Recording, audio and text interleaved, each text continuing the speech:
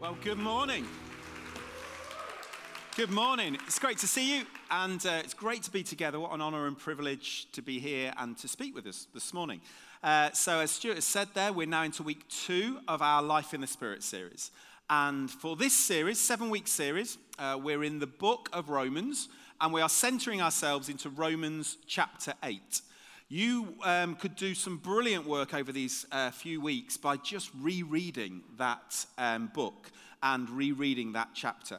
Connect groups start this week as well, and we've got a 4-week Connect group series based on our study into Romans chapter 8. So if you're in Connect group, you're going to love that. If you're not yet in Connect group, why not sign up this morning? You can get into a Connect group and get the very best out of the teaching to do with this chapter. So last week, if we take you back, Steve Aswood preached last week, and we were on a life of freedom in the Spirit. And we were looking at those first 4 verses of the book, of the chapter, Romans chapter 8. Therefore, now there is no longer condemnation for those who are in Christ Jesus. And we were looking at what that means, and we were looking at what it means to receive freedom. Where the Spirit of the law is, there is freedom, there is liberty. That whole sense of we are now free. And this morning we're going to expand a little bit further. We're going to go into verses 5 to 8. And today we're going to look at the contrast of life in the Spirit. But let's just put our filter on right at the beginning of this morning and understand how we're going to listen to the words that Paul is writing here and how we can receive them into our hearts. So the chapter starts with, there's no condemnation. And Paul reminding us of our position in Christ.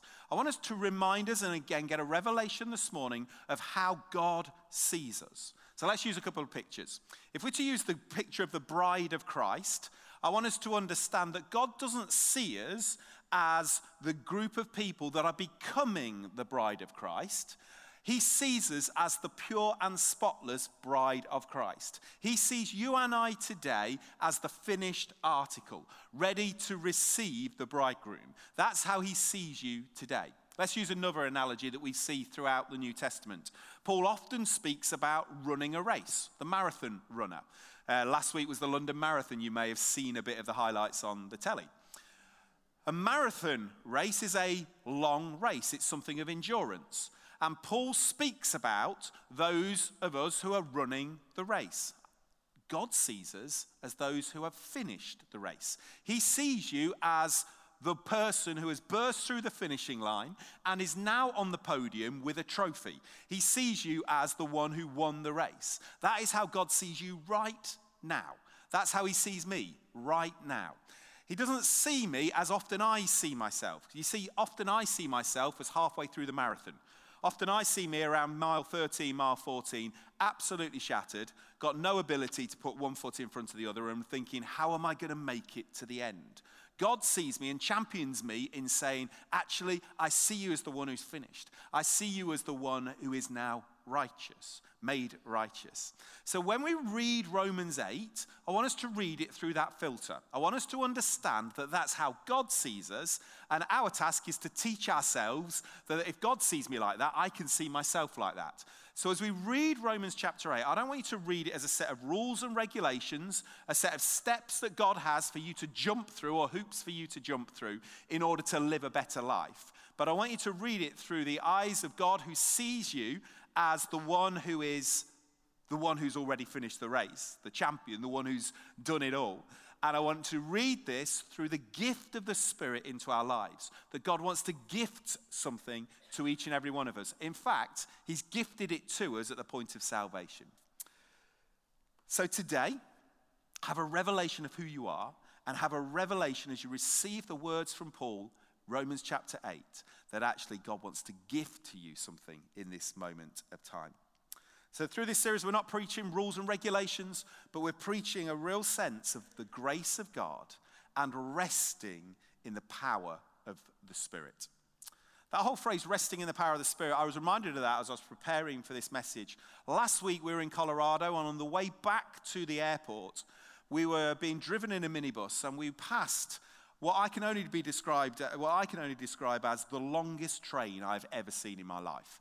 It literally went on for carriage after carriage after carriage. It was towing coal, we think, and it just seemed to go on. Someone commented in the minibus, that train went on for a mile. It was that kind of length. And this sense that actually all of that cargo was being pulled by just one engine. There was this one power source at the front end of this incredibly long train. But every single carriage didn't have power of its own. If you left that just on the sidings on its own, it wouldn't be able to move. It had to have the engine. And as we rest in the power of the Spirit, it's a little bit like that. We allow God to do the movement, God to do the work. The Holy Spirit is our engine. He's the source under which we are powered. I don't know if you're anything like me, but sometimes I need reminding of that. So often I do life in my own strength. I do life in the, Howard's got this. I can make this happen. God's equipped me. He's done things in me. I can make this stuff happen. But today I want us to remind us of the power of the Spirit at work in us. You see, there's a better way, and that is to rest in the power of the Holy Spirit at work in us. Not to rely on our own strength, but to rely on his strength. Romans 8 verse 4, the last verse that Steve introduced to us last week, in the Message really reminds us of this. It will come up on screen. It says this: "Now what the law code asked for, but we couldn't deliver, is accomplished, as we, instead of redoubling our own efforts, simply embrace what the Spirit is doing in us." Through the whole of this series, that's the resounding cry of this series: embrace what the Spirit is doing in us.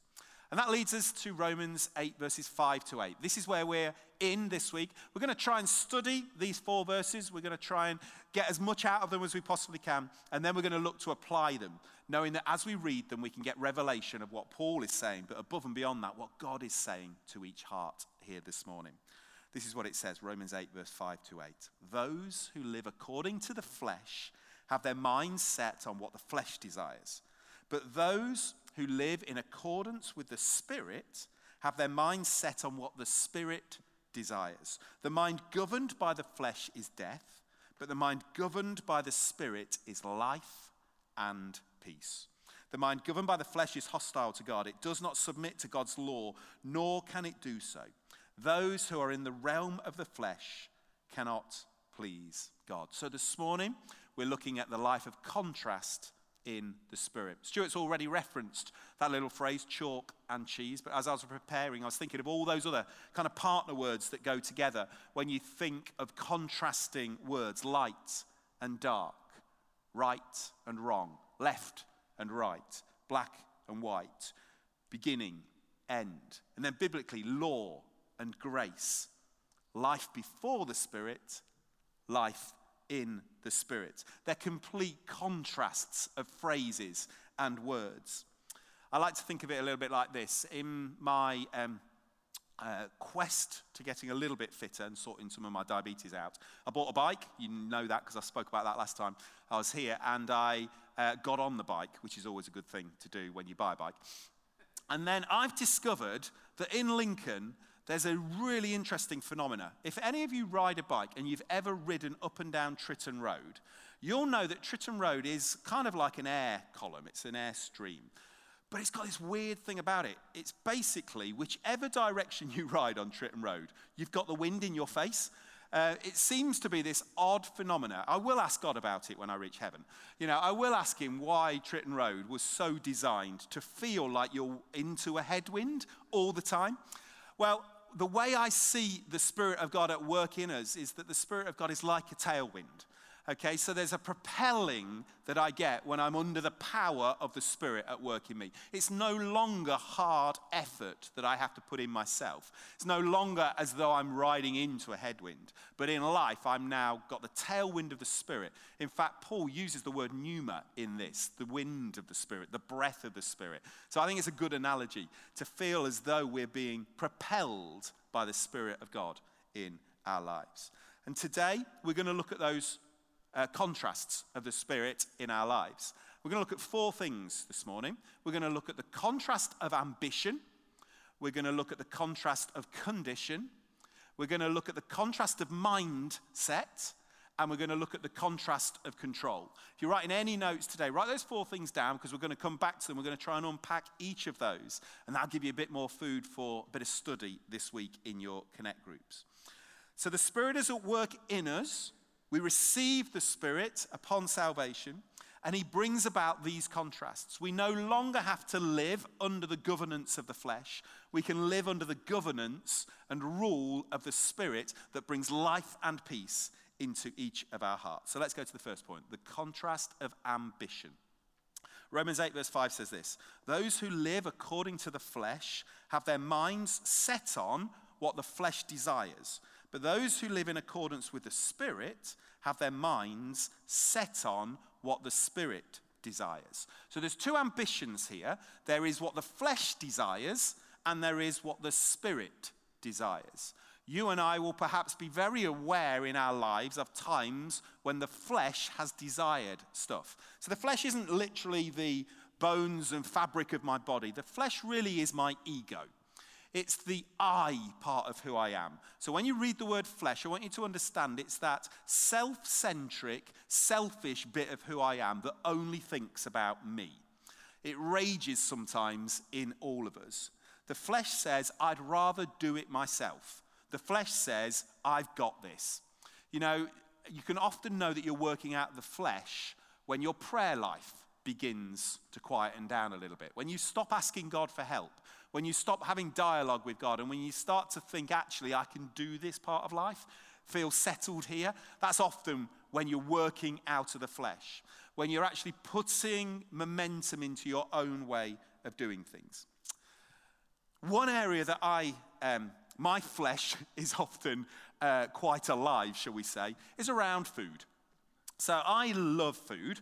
I don't know if you're like me, and I think, a pretty good relationship with it. If someone puts a plate of food in front of me, I'm satisfied. I'll eat that plate of food. There won't be a lot left, but I will eat it.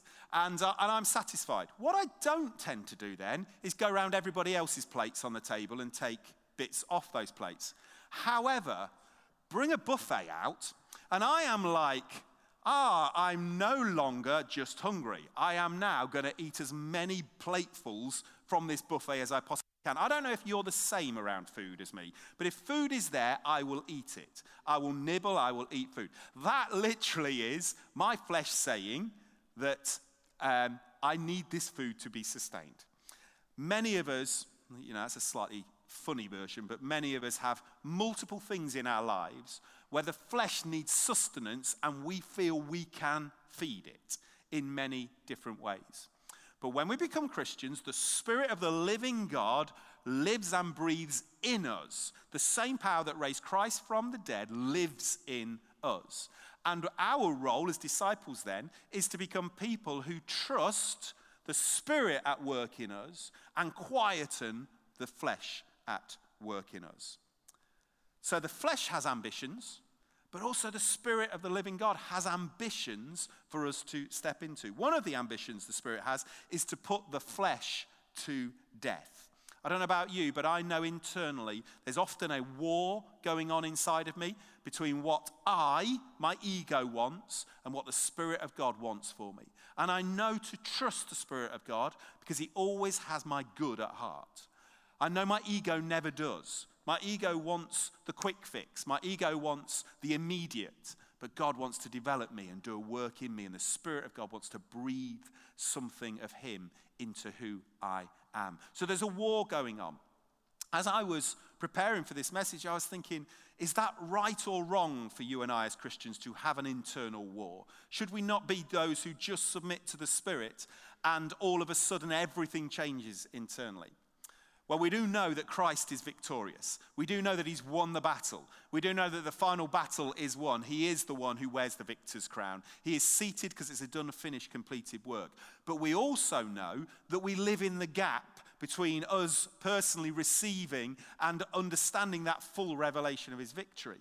And therefore, there is continuous in each and every one of us a battle that goes on between the flesh and the Spirit. Now, the Spirit has won. The Spirit is victorious. But there are still things that you and I, every single day, have to remind come under the victory of the Spirit, come under the power of the Spirit in our lives.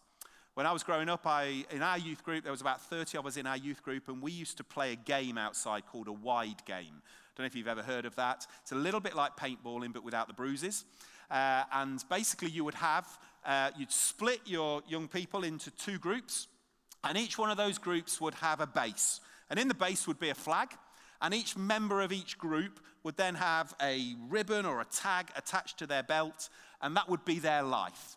And the task was to get as many lives from the other group, and ultimately to claim the flag from the other person's base. So the battle would commence, for want of a better term, and often it was a battle.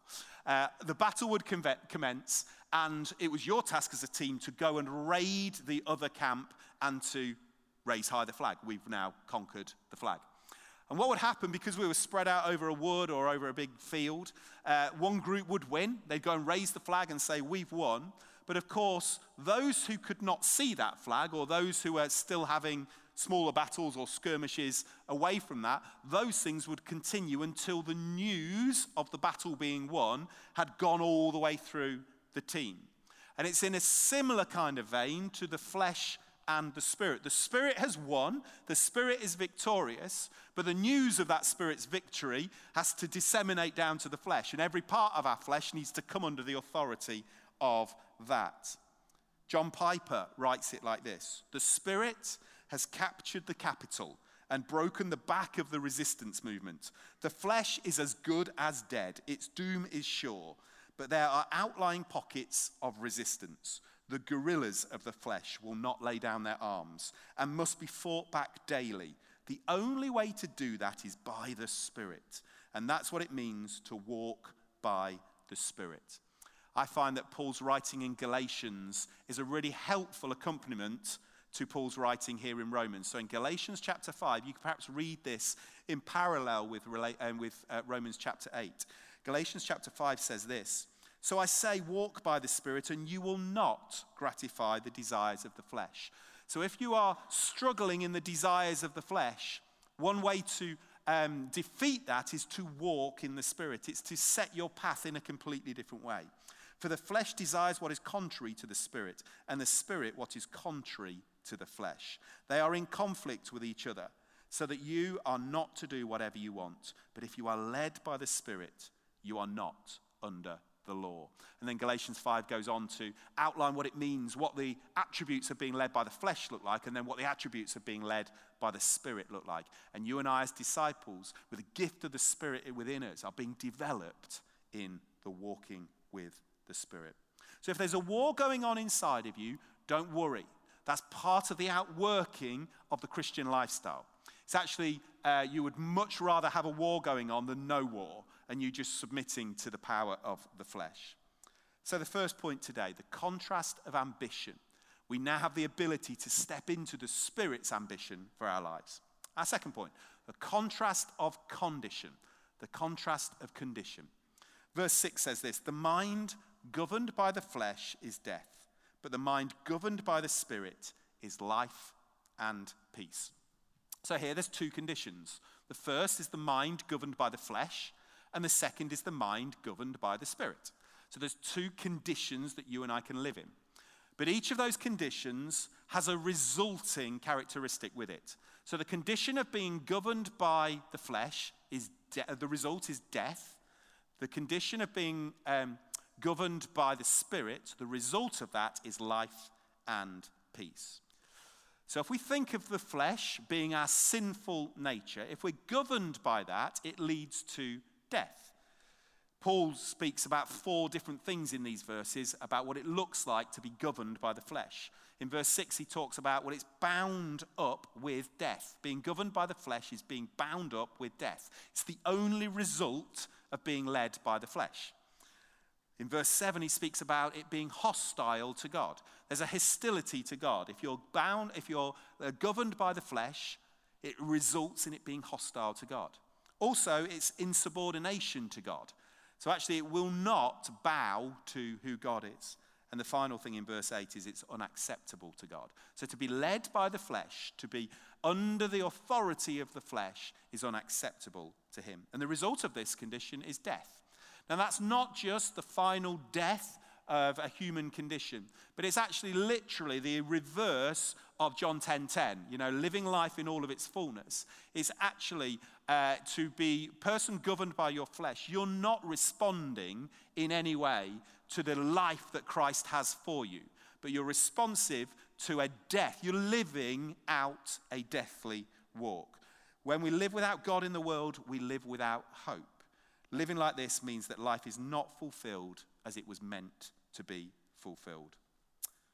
But however, there's an incredible promise in these passages that when we are governed by the Spirit, the result of that is life and peace. Literally, Paul's phrase here means to have the mind of the Spirit, or in essence, the thinking of the Holy Spirit. I don't know about you, but if that results in life and peace, that's something I want to pursue. I want to pursue what it is to have the mind of the Spirit, to be under the authority and the governance of that, because I know the result of that is it leads to life and peace. So how does it work out? Well, here's one way it works out. So you and I know that we're in a battle. There is a battle that's going on. There's a contrast of authorities and rules in our lives. So when we get a thought or an attribute that comes into our head that we know is of the flesh, the route to pursue under the Spirit is to take captive that thought and to bring it under the authority of the Spirit, and then to contradict that thought with the truth of what God says. I love that passage that in the Scripture tells us to take captive or to be renewed, the other passages, to be transformed by the renewing of your mind. There's this incredible sense that as we become more aware of the Spirit's governance in our lives, the governance of the flesh becomes lesser and lesser. For many of you, you will be struggling with areas of sin. There'll be things that you're walking through. We've all been there. There are areas for all of us. We're sinful by nature. And the way to overcome that sin is to become God-conscious rather than sin-conscious. To become more conscious of the Spirit at work in us than we are of the sin at work. And this then results in life.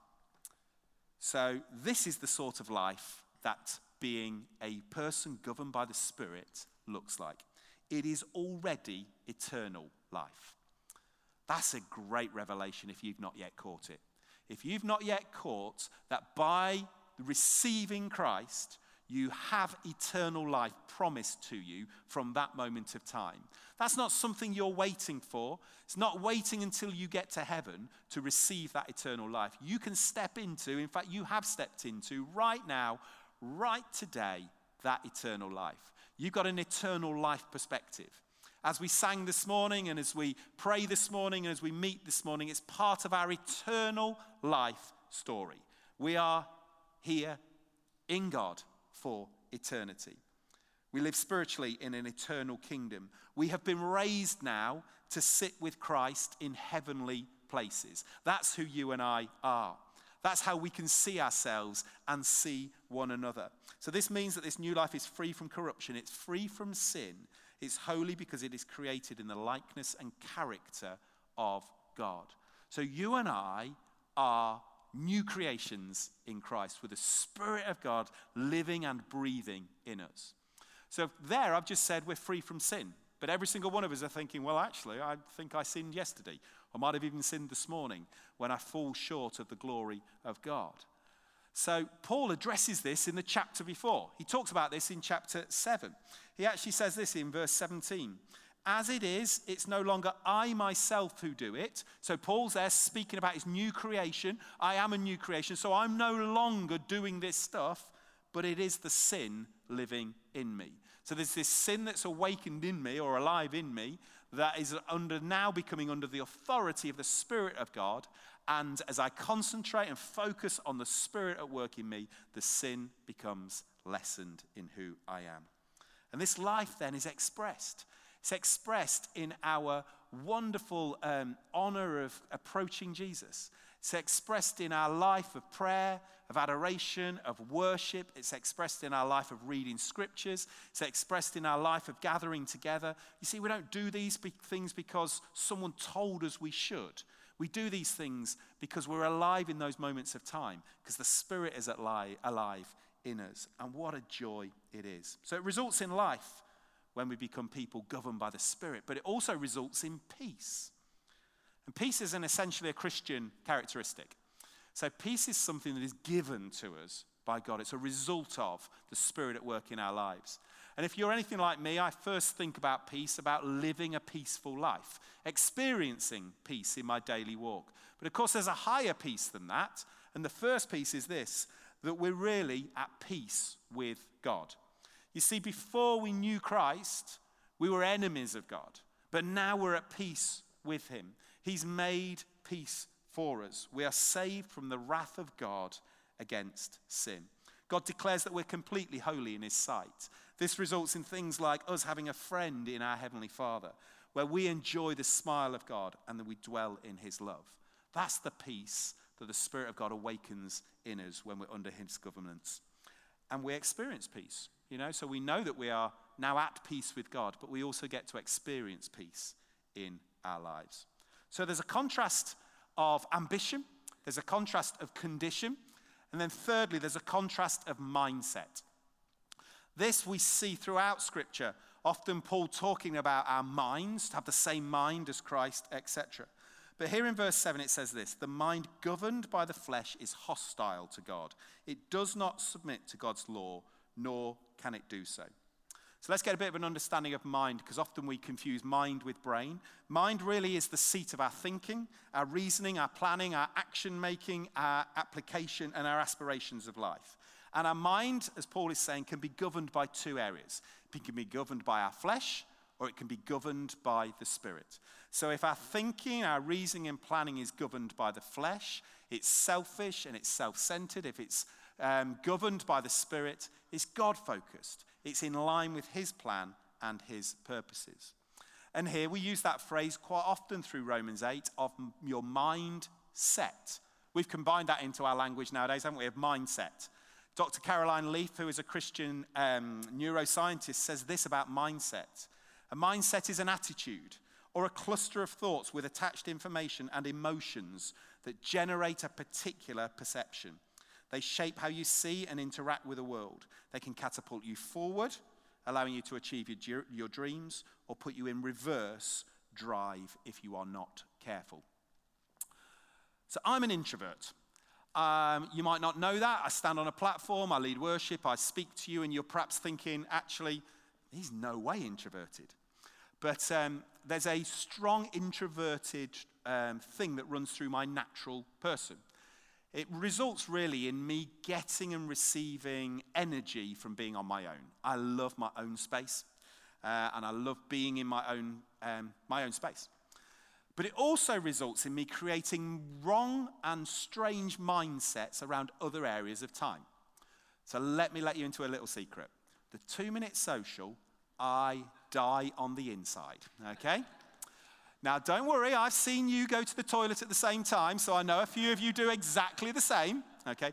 You extroverts in the room, you are like, what are you on about? I have no idea what you're talking about. That's the best bit of the service. But for us introverts, give us a bit of space. We don't like it, okay?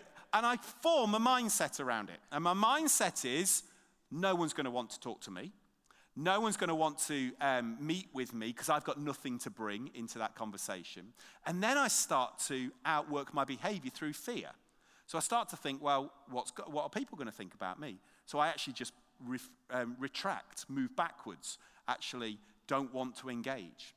But of course, our value set and a value set of mine would be to build relationally and to have relationships at the core of who we are. So I have to overcome that mindset and I have to allow the Spirit of God at work in me to be the one who I'm under the authority of, not my flesh, okay? Because my flesh at that moment of time is screaming, okay? But the Spirit of God is saying, no, you're here to love, and I want to see that outworked in you. Put me in a party, I'm even worse, all right? So you will find me in the kitchen, often in the corner, sometimes even staring at the wall in the corner. Don't worry, I know some of you are like, yep, absolutely. You've just kind of found somebody that you can relate to. I'm exactly like that. All right. And but the mindset bit is the bit that I have to bring under the authority of the Spirit of God. Now, you can interpret that story in many other ways that are real for you. Okay? So how do we live with a mind on what the Spirit desires? Well, I think the book of James that we studied at the beginning of the year can really help us. In the first chapter, James chapter 1, verse 21, it says this: "Therefore put away all filthiness and rampant wickedness, and receive with meekness the implanted word, which is able to save your souls." Now, the implanted word literally is the word of God. So when we become people who understand the word of God, and we have that as truth in our lives, it rises up, it allows us to overcome the mindsets of the flesh with the truth of who God is. Dave puts it in a brilliant way. There are some facts, mindsets, flesh stuff, but there's the truth of God that's higher. And when we know the truth, and the truth is allowed to raise in our lives, then actually those mindsets come under the authority of the word of God. That's really what James 1 is telling us. The implanted word of God. It lives in me. It comes out of me. I can speak to myself with the truth of what the word says. You see, for every single one of us, there's areas in our minds, our mindsets, that we need to wire out, and there's areas in our mindsets that we need to wire in. And the truth of God, his word, is the area that we need to wire into our neurons, the way that we think, the way that we behave. Do you realize that you can do that on a daily basis? There are new cells in your brain every single morning, and you can train and develop those cells to think and behave how God wants you to by bringing them under the authority of God. So there's a contrast of mindsets. It's a contrast of ambition, a contrast of condition, and a contrast of mindset. And the final thing is a contrast of control. We see this in verse 8, and we'll just go into verse 9 as well. "Those who are in the realm of the flesh cannot please God. You, however, are not in the realm of the flesh, but you're in the realm of the Spirit, if indeed the Spirit of God lives in you." This is good news for you and I who've given our hearts to Christ. You see, we are now in the realm or the authority, or we're under the control. We submit now to the control of the Spirit. The question for our lives really is, who are we controlled by? You see, before we knew Christ, we were in control of our very beings. We were in control. The flesh was rampant in our lives. It was in control. Whereas now, by submitting to Christ, we submit all of that authority to who he is. We're now under his control. We're learning to submit. We're growing as disciples, submitting to the way of Christ. Our old sinful nature can never please God, but we can be those who live under the Spirit of God. So how do we apply this? Let's land this with three thoughts, I think, today. Because you and I are being developed. You and I know that there are areas that are still to come under the authority of the Spirit of God, to receive that full life and peace. I think there's three things that perhaps we could even try this week and begin to build patterns of behavior around them. The first is this: to rest in the promises of God. If we go right back to the beginning of our message today, we were talking about this isn't rules and regulations, hoops for us to jump through, but this is an attitude of heart to understand that actually if the Spirit is in me, I'm going to rest just like those carriages on that train behind his power as he moves forward. You see, there is life in the Spirit when our heart is resting in the promises of God. How do you receive the promises of God? Well, they are all packed into Scripture. That's what the Word of God is. It's the promise of God to our lives. So become people who develop a habit of reading Scripture. I don't know if you know this, but the greatest place we can position ourselves for spiritual formation is by reading the Word of God. The Word of God is living, active, and true. You can add other things into that, like prayer and worship and attending Sunday services and connect groups and all those sort of things that are beneficial to you. But the greatest spiritual formation you will ever do is by landing yourself and centering yourself in the Word of God. So if you don't yet do that on a daily basis, don't worry. It's a part of the journey of becoming a Christian. And why don't you begin this week to form a habit where you begin to read a portion of Scripture? Begin to meditate on it. Begin to reflect on what God is saying into it. And begin to stand on the truth and the promises of the Word of God, understanding that that's the Spirit at work in you. But rest in the promises of God. We don't have to be those who have to make it happen. We rest in who the Spirit is and what he's already doing in our lives. The second point, on top of resting in the promises of God, is to maintain a daily focus. You see, there is a daily war that's happening internally.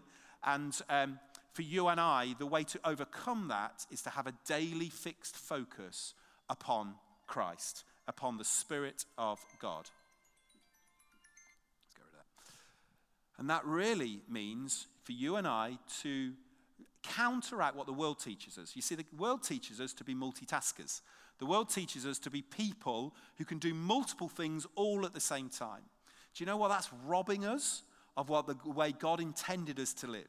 You see, God intended us to live with our eyes fixed upon him, to have a focus upon who he is, and out of that, to go and do.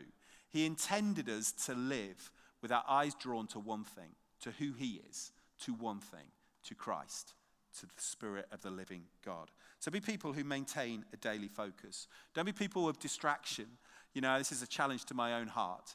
Don't be Howard. Don't be somebody who's continually distracted.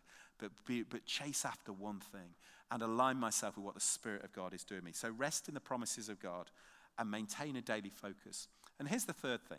You see, for many of us, that battle or that skirmish that's taking place between the flesh and then contrast that with the authority of the Spirit. Sometimes we just need a bit of help with that. Some of us need a spring clean every so often in areas that we've begun to understand. Well, that's a lie, and I shouldn't be adopting that into my life. But how do I overcome that lie? How do I believe a new truth? How do I change a mindset around that? And here at Alive, we launched a year or so ago a course. It's been running nationally, in fact internationally, called Freedom in Christ. And our next part of the Freedom in Christ course is starting in September this year, which I know is still a few months away. But the Freedom in Christ course is an incredible discipleship tool for allowing you to become people who, or allowing us to become people under the authority of the Spirit. It does a few things. One thing is it allows you to understand the lies that we've been taught, some of the things that the world has taught us that we can build our life on, and counteract those with the truth of Scripture. And then it builds patterns in our life over the course of 40 days where we speak truth and we begin to understand the new, higher truth of Jesus Christ over those particular areas. I would wholeheartedly recommend to you today, if there are areas in your life that have, you know, as I told my food story, or as I told my introvert story, you're like, well, actually, there's this in my life that I've never really overcome. Can I encourage you to sign up for Freedom in Christ? You can find out more about it. But why not take a step today and say, I know it's in September, but I'm going to step towards becoming freer in that particular area. You know, it's for freedom that Christ has set us free. But sometimes we just need some support and help and ways to move that forward. And Freedom in Christ, I believe, is an incredible tool for us to action that. You can sign up for that today by going to the Connect area at the back and just putting your name down on a piece of paper and saying, when Freedom in Christ is announced, I would love to be a part of that. So 3 things. Rest in the promises of God. Secondly, build a daily focus. Focus on Christ. And again, keep the word at the center of that. And thirdly, if you know that actually there are areas in my life that the flesh is just, I can't see the authority of that dropping. I need some help. Freedom in Christ is an incredible tool for that. So church, it's been an honor and a privilege to speak with you again this morning, speak in this place this morning. Let's just remember that as we live under the power of the Spirit, we have the wonderful gift of living with a contrast of ambition, a contrast of condition, a contrast of mindset, and a contrast of control. This morning, I'd love to give an opportunity for anybody who's yet to start that journey of giving their life to Jesus, becoming a Christian, becoming a disciple or a follower of Christ, receiving the Spirit of God that we've talked about this morning, the one who wants to bring you life and peace. Maybe you've never made a decision. Maybe you've never publicly said or even privately said, Jesus, I want to follow you. We want to give you an opportunity to do that this morning. We do this at every Sunday service across Alive because we believe it's so important to give you an opportunity this morning to begin a journey of following Jesus. It's a really simple process. We're going to put a prayer up on the screen. Every single one of us is going to read this prayer together. Then at the end of the prayer, I'm just going to ask everyone to bow their heads. And if you said the prayer for the very first time, and if you want to make a decision this morning to say, I want to follow Jesus, I'm going to ask you to raise your hand. Just by raising a hand, I'll see that. And one or two of my friends who've got a book will see your hand as well, and they'll bring a book to you. And that book will help you start the journey of becoming a Christian. And we'd love to get to know you and allow you to take those first steps really, really well. So if we can read this prayer together, church, and then I'll ask you to bow your heads. Let's read together. Thank you, God, for loving me before I ever loved you. Thank you, Jesus, for dying on the cross for me. Thank you that I can get connected to you now because you are alive today. I admit that I have lived my life without you and I've messed up. I ask for your total forgiveness and I commit myself to you. Help me to submit my life to your teaching and direction from now on. I receive you into my life and I ask you to fill me with your Holy Spirit. Amen. Wonderful. Let's bow our heads. And in this moment, if there's anyone here this morning who's prayed that prayer for the very first time and you'd like to make a decision to follow Jesus, would you just raise your hand for me? I'd love my friends to bring you a book to help you start that journey well.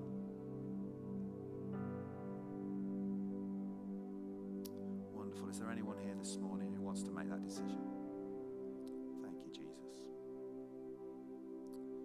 Wonderful. What an honor it's been to speak with you this morning. Get into a Connect group this week. Get the most out of Romans chapter 8. And this week, let's be people who learn to rest in the presence and rest in the truth of who Jesus says we are. To be people who have a daily focus. And don't forget, if you want to sign up for Freedom in Christ, go and sign up at the back. Thank you, Irene.